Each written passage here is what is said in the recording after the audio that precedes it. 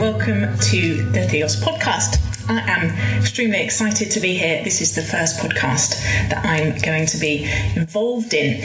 I'm recently back from maternity leave, and before I worked at Theos, I had a background in radio. So to be back with microphones, thinking through scripts and recording things, trying to really communicate something through this wonderful medium of sound is right in my sweet spot. So it's brilliant. You may have heard some of our earlier Theos podcasts. We are going to try and do something a little bit different, certainly for our next few. And that's because while I was away from Theos, looking after a young baby and a 3-year-old, I took a little break from social media, from the news cycle, from this overwhelming flow of information that comes at us. Many of you might have done this. You might have done this for part of a spiritual practice or just a sense of really needing a digital detox. But the world calls us back to it. And as I went back on Twitter, rediscovered our news cycle, I felt like I had fresh eyes to just how fractured our public conversations are, just how poorly we are doing them, just how often we're talking past each other, particularly around matters of belief and unbelief, religion and spirituality, but more broadly about our deepest values, what makes human beings tick, how we live good lives. And so I'm going to take this opportunity over the next few Theos podcasts to really talk to a series of people about this issue. Because I think all of us feel it. We feel the urgency of this problem, but we're slightly stuck in tram tracks. We don't know what to do about it. So I hope that together with the people that I'm talking to and with this wider community around the podcast, we might be able to come up with some wisdom together.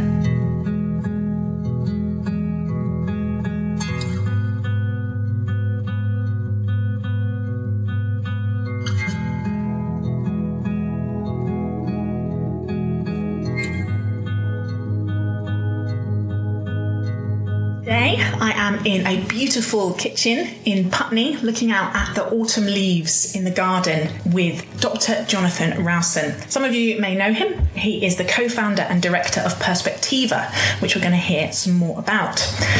Prior to that, he was the director of the Social Brain Centre at the RSA, where he authored a range of influential reports about climate change, about behaviour change, and about spirituality. And we actually met working on that project about spirituality. And we've gone on since then to have many really stretching and stimulating conversations over a glass of wine. So I already know what a treat you're in for. Jonathan calls himself, I think, is this right, an applied philosopher? Yes, that's the latest, yeah. Yeah, that's the latest term, how to define his many callings. He's got degrees from Oxford, Bristol and Harvard. And just, on top of all that, he was a chess grandmaster and British chess champion in a previous life, but chess continues to be a way that a tool he uses to think about the world, and he's incredibly passionate about it. I'm so grateful to have some time to speak to him today. It's a massive privilege to have access to his immense brain, and I think, much more importantly, his deep wisdom. So, Jonathan, thank you so much for talking to us. It's a pleasure. So I'm going to start with a really big one. I want to hear more about you, to understand how you tick. And one of the things that you talk about in Spiritualize, which is the most recent publication from Perspectiva, building on that work at the RSA, is the sacred. This idea that as a society we don't really understand the sacred. We kind of live in a desacralized world in lots of ways. We're nervous of it. But actually writers like Jonathan Haidt and Scott Atran really want to remind us that the reason we have bad public conversations, and actually the reason we sometimes can't live together, is we don't understand what each other holds sacred, and we often don't understand what we ourselves hold sacred, or know how to articulate that maybe. So what do you hold sacred?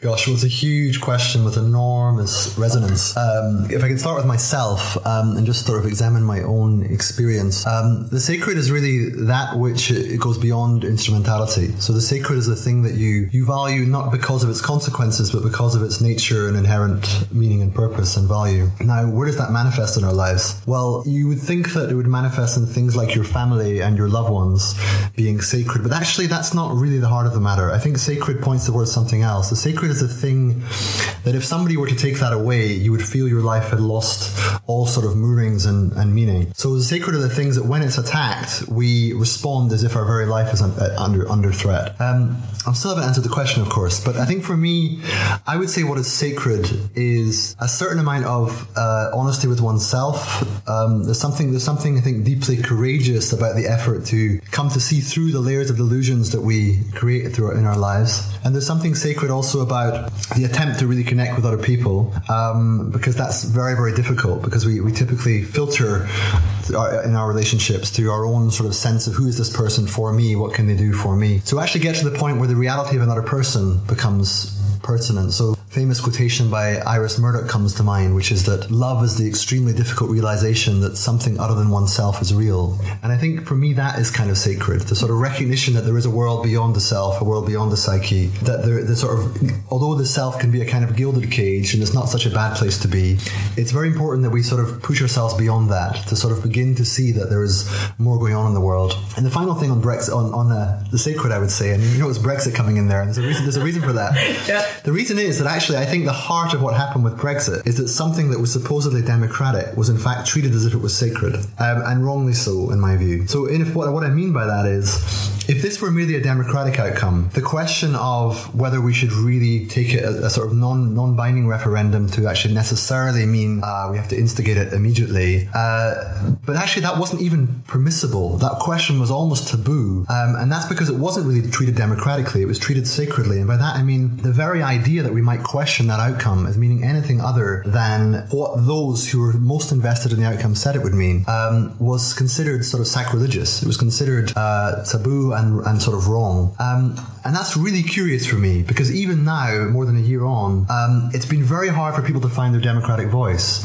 You do get people saying democracy didn't end with the result, but actually what's kicking against that is some felt sense of the sacred in the background of this, which is people say, if you attack that, I'm going to give my whole life to sort of kicking back and fighting back. Why that is and whether it's wise and so forth is a much deeper question, but I think it's fair to say the sacred is, it permeates life. It's not in a particular place. It's something more like a disposition towards certain things that are of inherent value. But I think we also need to be a little bit open to the very meaning of the sacred, to live as though that were a question and not something that was sort of fixed. Maybe that's why it's so hard to get through a day without saying the word Brexit or bringing Brexit into a conversation, because this isn't a kind of technocratic decision about supranational government bodies and transitioning within legal structures in the way that perhaps we might have thought, looking at it in advance, that it might be, that it was, really quite a procedural thing. Yeah, far from it. I mean, arguably the winning line of the campaign was take back control. Now, I think Will Davies, the sociologist, had a great line about that. He said it connected the macroeconomic to the psychoanalytic. In other words, it went all the way from the structures of the economy to the sort of personal experience of anxiety and losing control of your life. And it also managed to highlight a kind of scapegoat in the form of this supranational institution that most people had no direct experience of in their life, but through this expression, take back control, a relationship was created that was mostly, in my view, invalid, but it was enough for people to find meaning in the question and thereby vote as if their life was at stake. And that's what's led to this outcome whereby it looks like we can't even talk freely about what we really feel about it and be open to the idea that it might not be such a great idea. You've given me a clue, but we think at Theos a lot about what has Christianity done for us in some ways, what are the values that we as a nation and more broadly are built in, and some of the questions some of the answers to the question of what is sacred for a nation, say 50 years ago or 100 years ago, would have drawn deeply on Christianity, on perhaps the value of the human person, some of those values that we get coming from the Ten Commandments and the New Testament about the kind of option for the poor, the mindfulness of the marginalised. However, and we did highly imperfectly apply those nationally.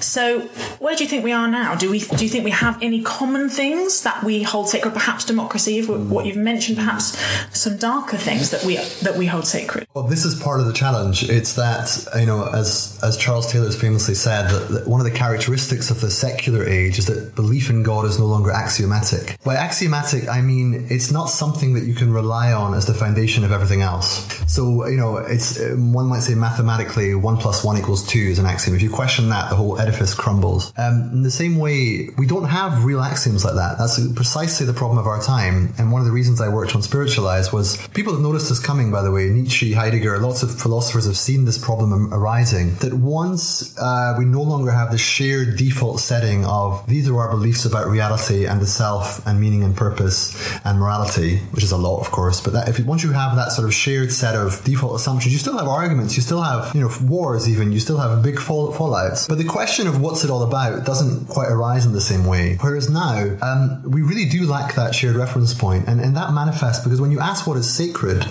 I can think of perfectly respectable free marketeers for whom the free market, or their idea of the free market at least, is somehow sacred. In other words, this is something I deeply believe in to help humanity. And if you challenge this, you're attacking the very core of all that's good in the world. I can think of sort of old school conservatives who will say, I believe deeply in trusting in the inherent wisdom of our institutions and the status quo, because many generations have given rise to them. And who are we to suddenly have some harebrained idea to challenge them? So the challenge of the sacred is that we do need features of life that are not instrumental. We do need reference points and touchstones that go beyond the cost-benefit calculation. But we don't currently have many of them that are truly shared.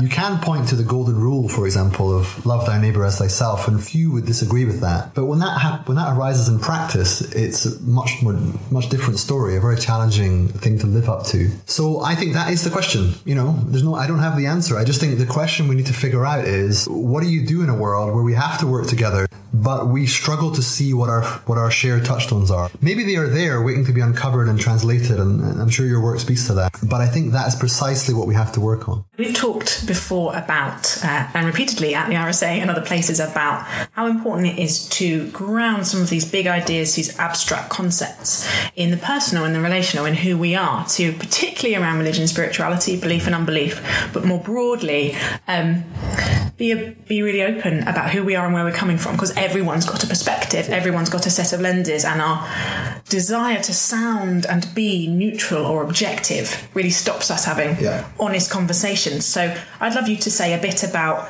when you think about your identity, what words come to mind? Listeners might be able to hear a Scottish bird. There's Diwali lights up in this beautiful house. Who are you, Jonathan? Help us understand where you're coming from. Well, I was born in Aberdeen in 1977.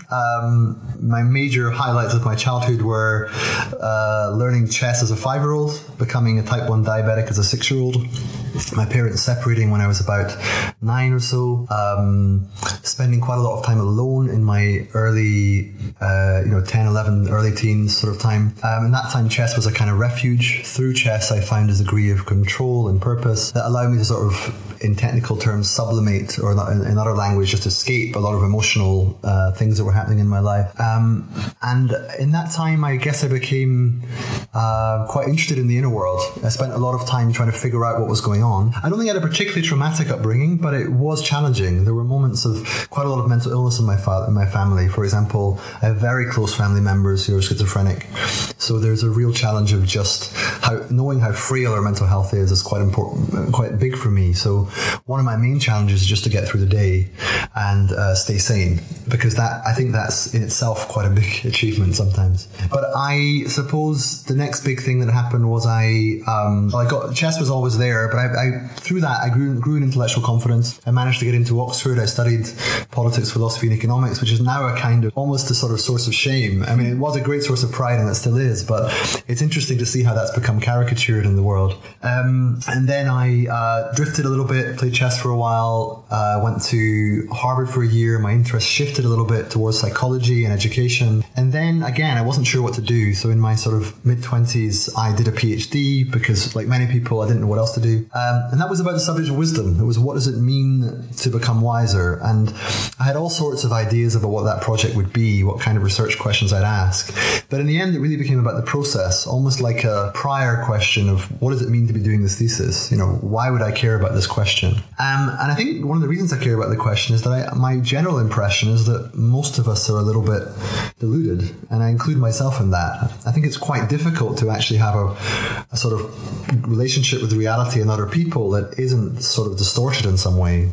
And actually that's an ongoing battle to see clearly and feel clearly. And to be connected to yourself, to others, and to the world in a way that is sort of, of value and feel, so you can really feel alive. And that's an ongoing challenge. And then I think the next biggest thing that happened is around that time I got married to Shiva, who is a lecturer in law at the London School of Economics, or an associate professor now. And she is Indian, of course, and India's become quite a big part of my life. Philosophically, to some extent, spiritually, and definitely personally. Today is part of the festival of Diwali, and so I was woken up this morning by Shiva to go and have a look at some of the lights and say a few things in celebration of the time. There's some more sweets than usual in the house. That's just the way things are. And around that time of getting married, I suppose my life changed a lot. Subsequently, I've had 2 children, a 2-year-old and an 8-year-old. Vishnu is 2 and Kailash is 8. You can hear that Shiva got the names on the Indian side, but they were taking my second name. I'd say our family is fairly matriarchal. I'd say Shiva sort of rules the roost mostly. And but that kind of works. We've found some kind of equilibrium in that. And I would also say that it was partly because of Shiva that I ended up applying to the RSA about what's now about 9 years ago. But at the time, I was still a bit stuck in my chess world, because there, of course, I had acquired quite a lot of status, become quite a good player, and I'd written a lot and I was known. And I had to kind of surrender a lot of that and move into a kind of different phase of life. But when I joined the RSA, although it's a wonderful place to work and I got a lot of autonomy and attention in a good sense, it was still meant going back at quite a low level of the sort of ladder. And but through that, I got to study and research and speak and do all the things I love doing, and laterally worked on spirituality, as you know. And through that process, developed the kind of maturity and maybe skill, hopefully, to create my own organization, which I did with a friend and colleague called Thomas Bjorkman from Sweden. And that's been going for just over a year now. So I spend a lot of my time changing nappies and doing shopping and chores at home, looking after the kids and that sort of thing, which, as you know, is not quite the easy thing and the pleasant thing it's always presented as being. It's often extremely exacting.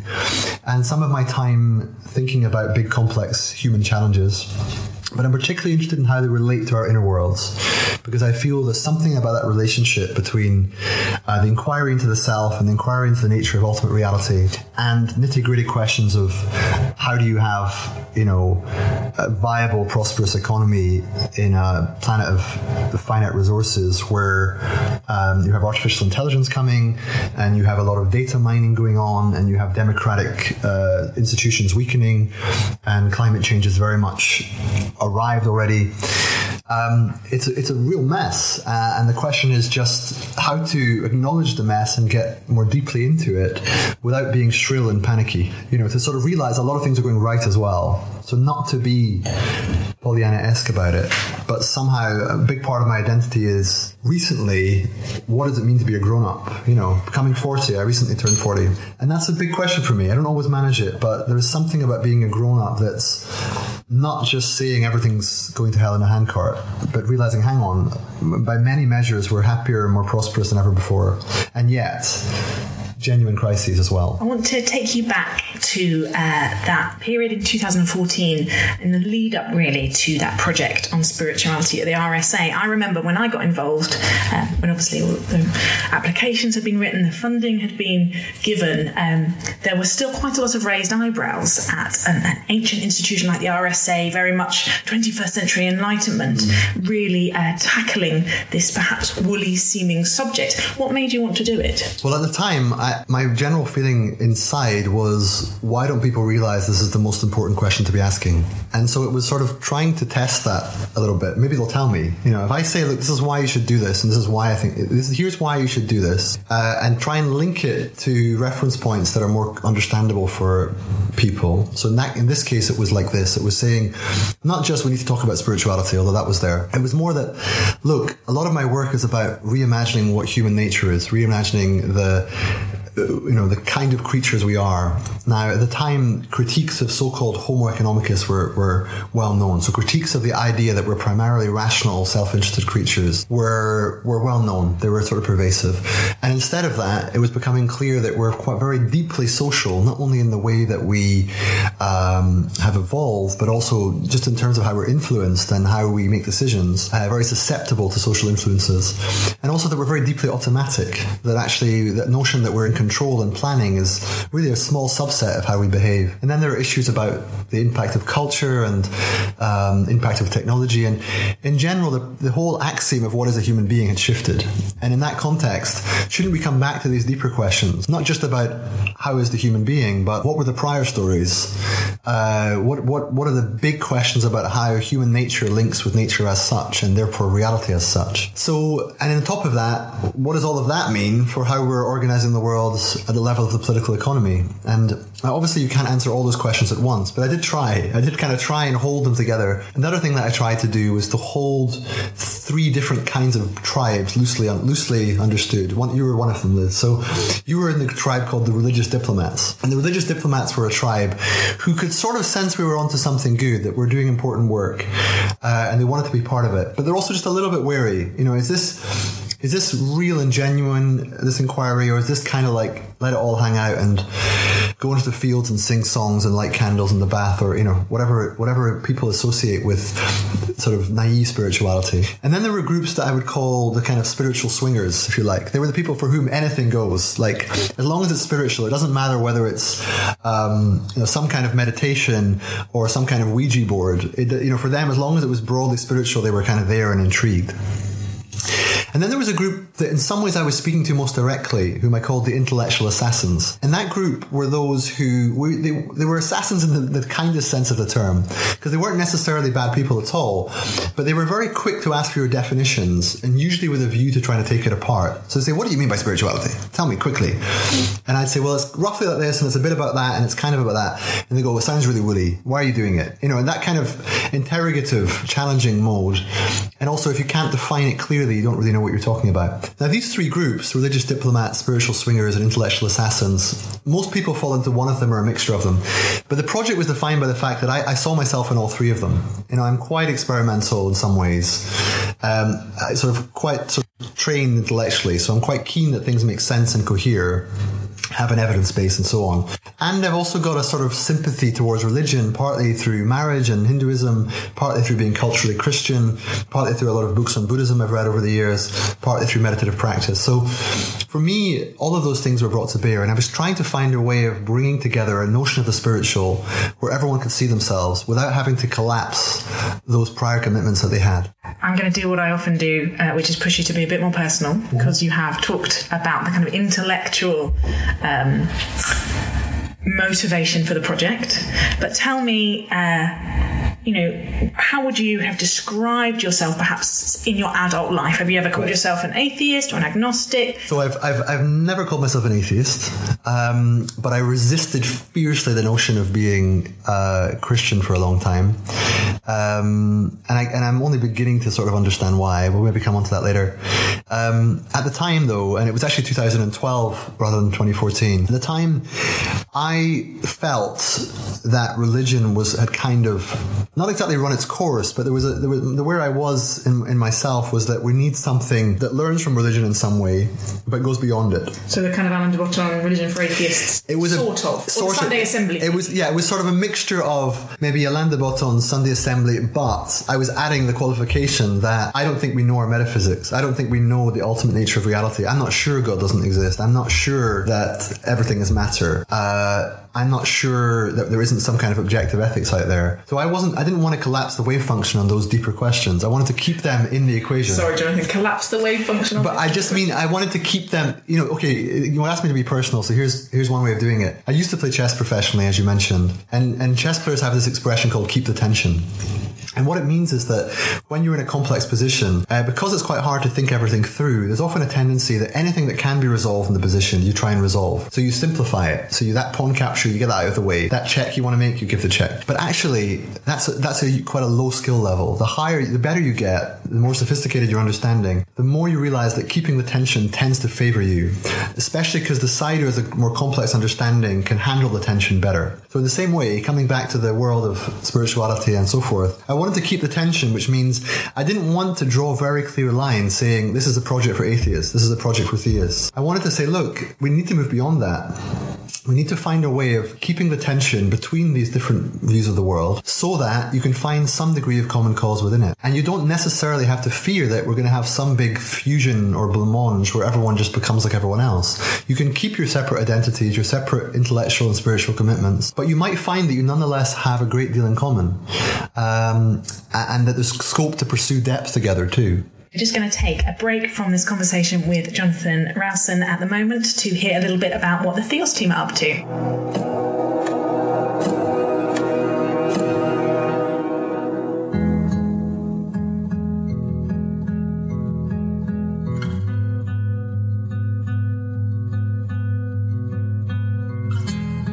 Here in the Theos office, and really pleased to have been able to drag Nick Spencer out from behind his dusty towers of books where he sits scribbling frantically with furrowed brow to get him to speak a little bit about his new book.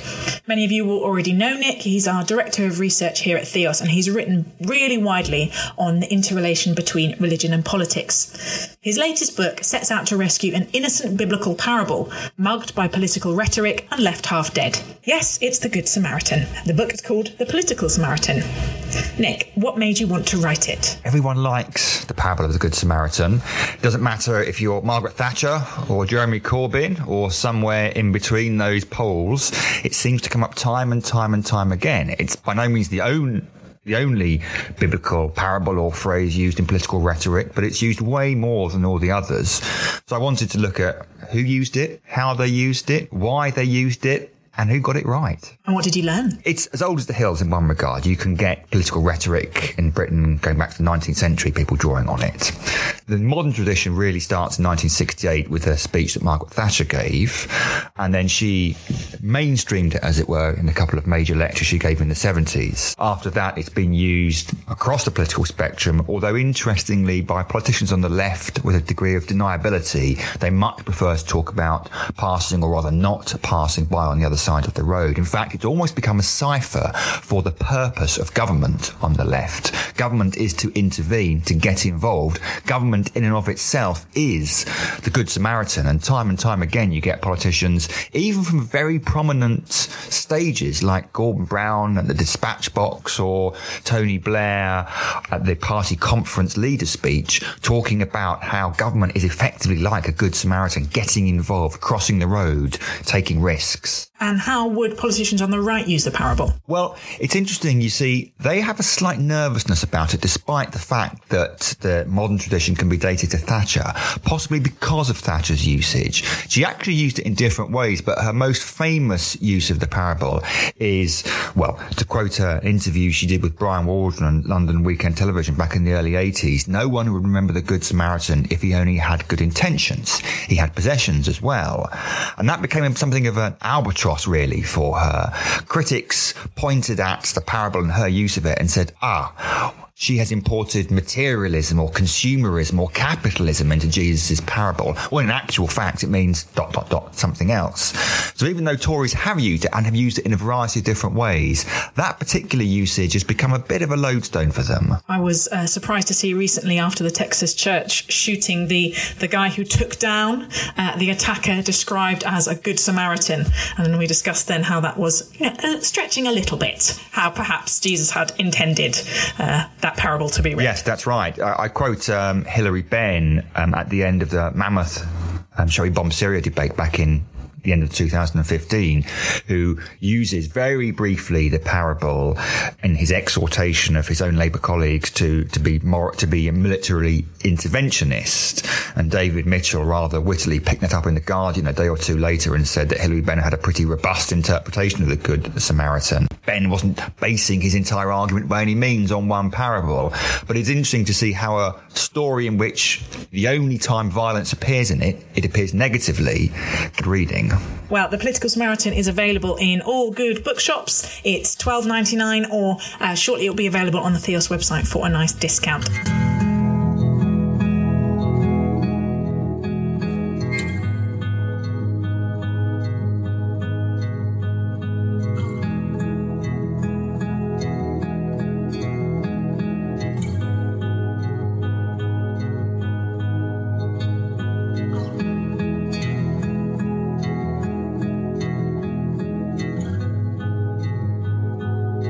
So returning to our conversation with Jonathan Rowson, you have talked about how in 2014, before your project around spirituality, you wanted to explore these central questions, but perhaps something that went beyond religion or past religion. You weren't unsympathetic, but you didn't think it was perhaps central or certainly personally where you sat. Yeah. Tell me, where are you now on that? I'm confused at a higher level, I think, would be the quick answer. Back then, I didn't know much about the thing that I decided that had passed its sell-by date. You know, I was sort of making huge judgments about religion, particularly Christianity, from a position of mostly ignorance. And actually, I think that's very interesting for lots of reasons. One is that I think it's not unusual. And actually, I now find it's very pervasive in communities that consider themselves spiritual. So the whole spiritual but not religious group. I mean, something hilarious about that term. And now it just cracks me up. Because for a long time, that was kind of how I defined myself. But actually, the pointing out you're not religious, you know, it's like saying you're in medicine, but you're not a doctor, or you're in education, but you're not a teacher, or, you know, something like that. Or a lot of it right, teacher, but not in education. So there's something really weird about that defensive reflex. It's like a kind of cultural tick. And the reason for that is that I think most people sense, even if they can't articulate or even if they don't really know at some gut level, that religion still has a lot to offer. In fact, we've lost a great deal in the process of trying to overcome certain problems we had with it. And now there isn't really enough public education or experience to know what's been lost. There's a kind of tragedy of not really understanding the thing that we need is already there at some level. Now, it's interesting to unpack that a little bit because, as you probably know, there are many layers to religion, all the way from beliefs about ultimate reality to what's suggested morally by that and how strong that moral feeling is, to the kind of communities you're part of, to the kind of institutions and even buildings that there are, to the kind of practices from singing and praying and whatnot that's going on. And I think when people say, I'm not religious, and they sort of throw out that whole bunch of stuff, something really strange has happened, because actually they'll try and get those things elsewhere in their lives. So the feeling of solidarity and communal experience, congregational experience might come from, I don't know, a football match or a rave. The need for a kind of metaphysics or a story of the world as a whole will come from, you know, TED Talks, and they'll often be disappointed, but there'll be different ways that people reach for those nuggets of meaning and understanding that they feel they need. And so if they're doing that, and yet all along there's these bodies of knowledge and wisdom and practice that are saying, you know, we've thought a lot about these things already. You know, there's many centuries of tradition in here. I realized there are things that we're saying that you don't understand or that you don't like. But if you could maybe just come here for a little bit and we'll talk, you might find that your allergy is not quite as strong as you think, and that really we're just human like you, trying to figure things out like you. And we found something that isn't really an answer, but it at least gives us a holding pattern in which we can explore the questions better. And to be honest, Liz, that's what you offered. That's what you brought to the project at the time. It was a Christian you could sort of feel comfortable with. Now I've subsequently discovered that that's not an unusual thing. But believe it or not, that for many people, Christianity had become a kind of awkwardness, a kind of cultural ickiness, if you like. And one of the ways I remember that manifesting, I won't name them because I haven't got their permission, but there's a close friend of mine who's a kind of public intellectual in his own right, who was Christian for a time. And he became Christian. He was quite public about it. And at the time I thought, oh no, what has he done? Because I felt as though once he's Christian, he couldn't really be anything else. It's like, you can't really be a Christian Marxist or a Christian Stoic or a Christian, existentialist, whatever. Of course you can.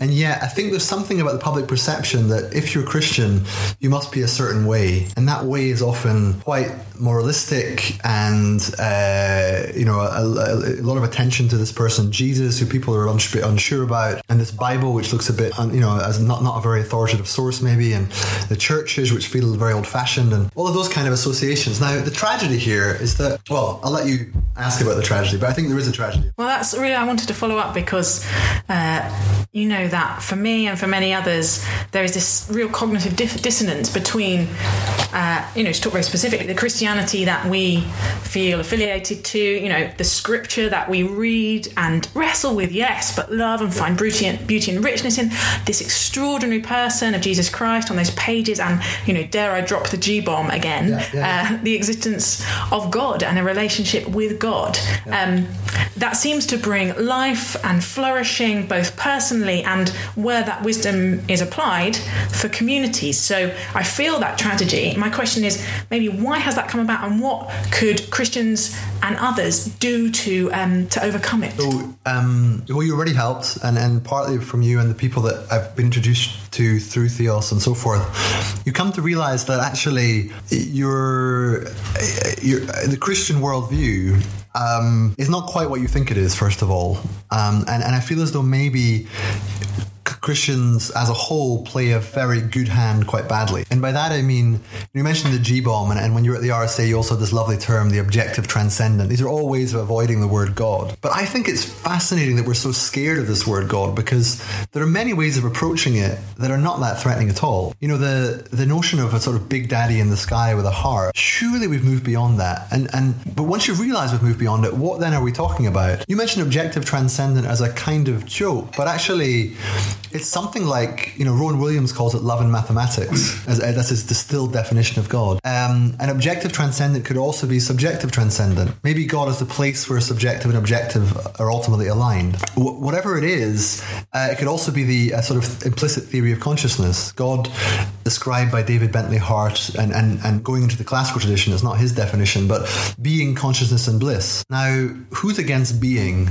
Who's against consciousness? Who's against bliss? And then the story is that God is a sort of confluence of these fundamental properties of reality. And then there's a subsequent question of, well, I might go that far, and that's all very interesting, but what does it mean that he sent forth his son to die on the cross for our sins? How would that make any sense?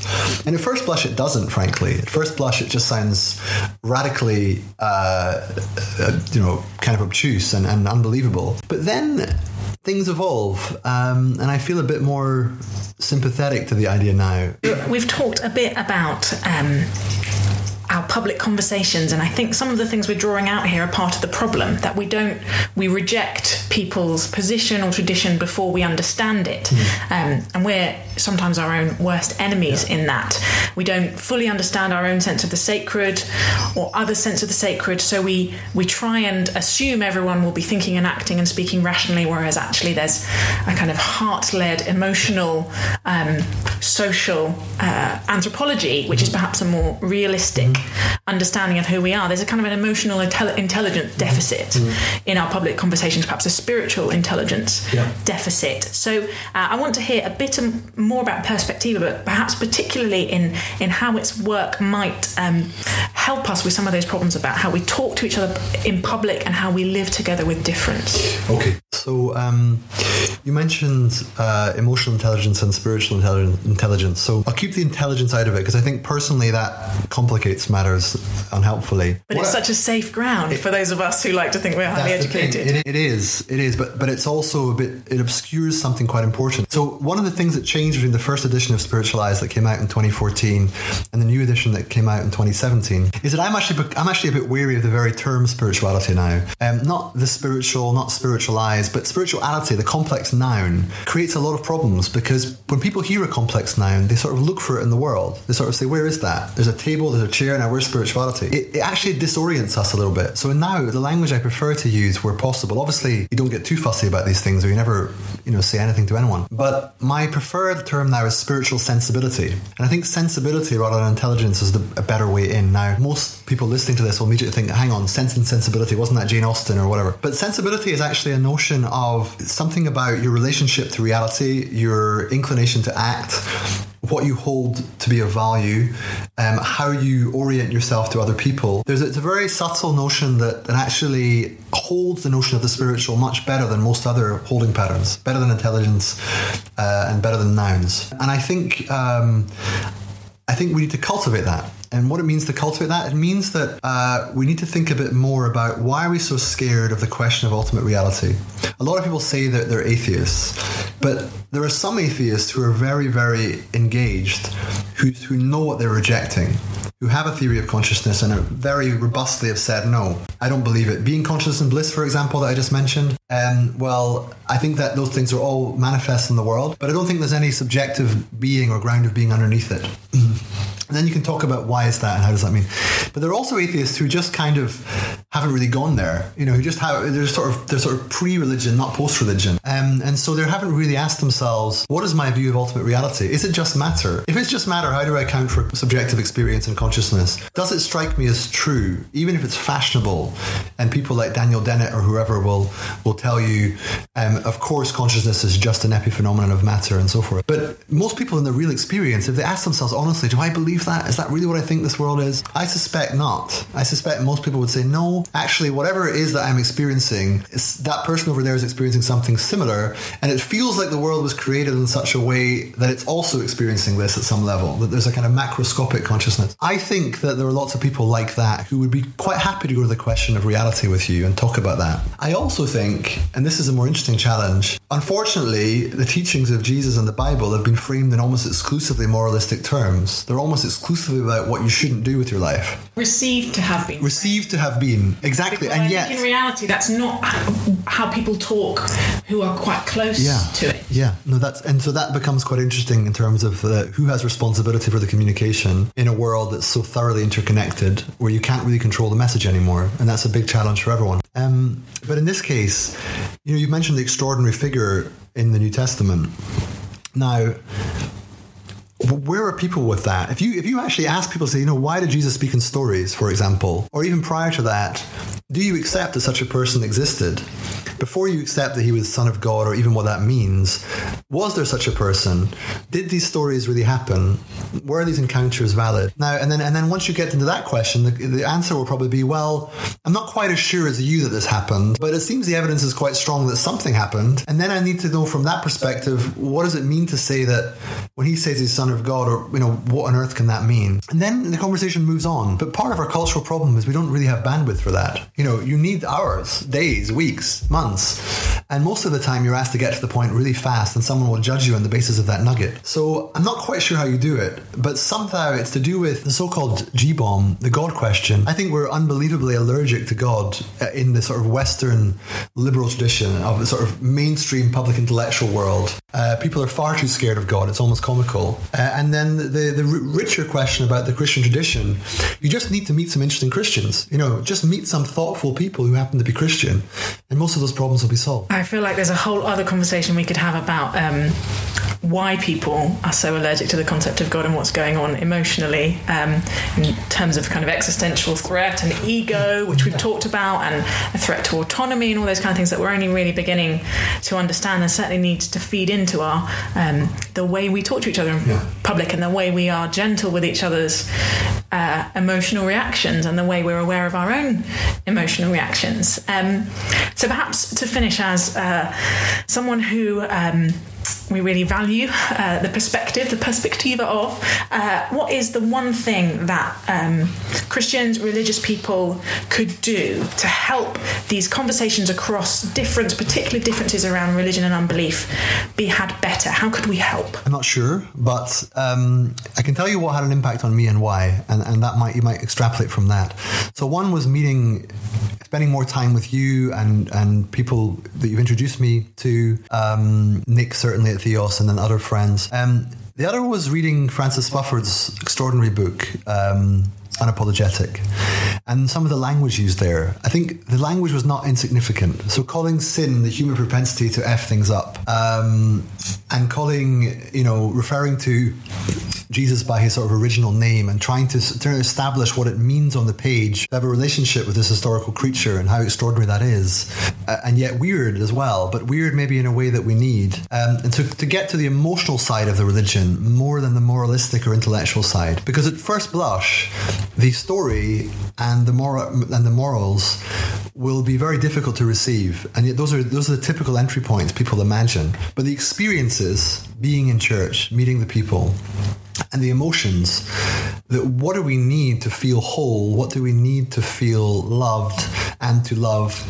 And what does the tradition have to tell us about those things? If you stay in those realms, where it's more about sort of sentiment and sensibility and less about metaphysics and morality, then I think people become more receptive. And when they're more receptive, the stories that most Christians believe in, or at least partly believe in, don't seem quite so absurd. They begin to be uncanny rather than absurd. Like, reality would be a bit weird, wouldn't it? So I would say those are the sort of places to tap better. And also, like I say, you're doing it already. Not to be driven by a sense of crisis, but maybe things are not going quite so badly. Maybe it's okay to make gradual progress and not to panic. Jonathan, thank you so much. That was incredibly rich and stimulating and fascinating. And we hope to have Francis Bufford on a future podcast. So perhaps eventually we'll be able to get you both in a room. Thank you so much, and I hope to speak to you again soon.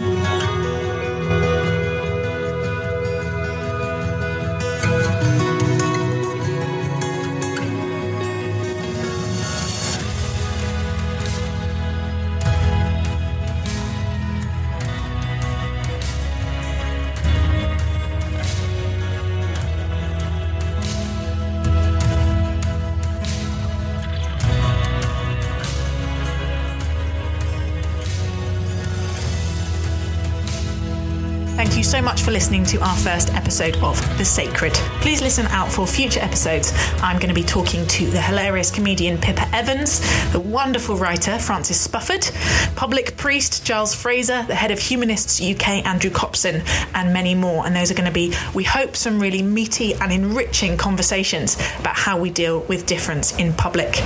If you think these issues are important, if you think the role of belief and unbelief and how we deal with people who disagree with us are important, please consider signing up to the Friends Network of Theos to support our work. You can find out more about Theos on our website, theosthinktank.co.uk, or follow us on social media to join the conversation.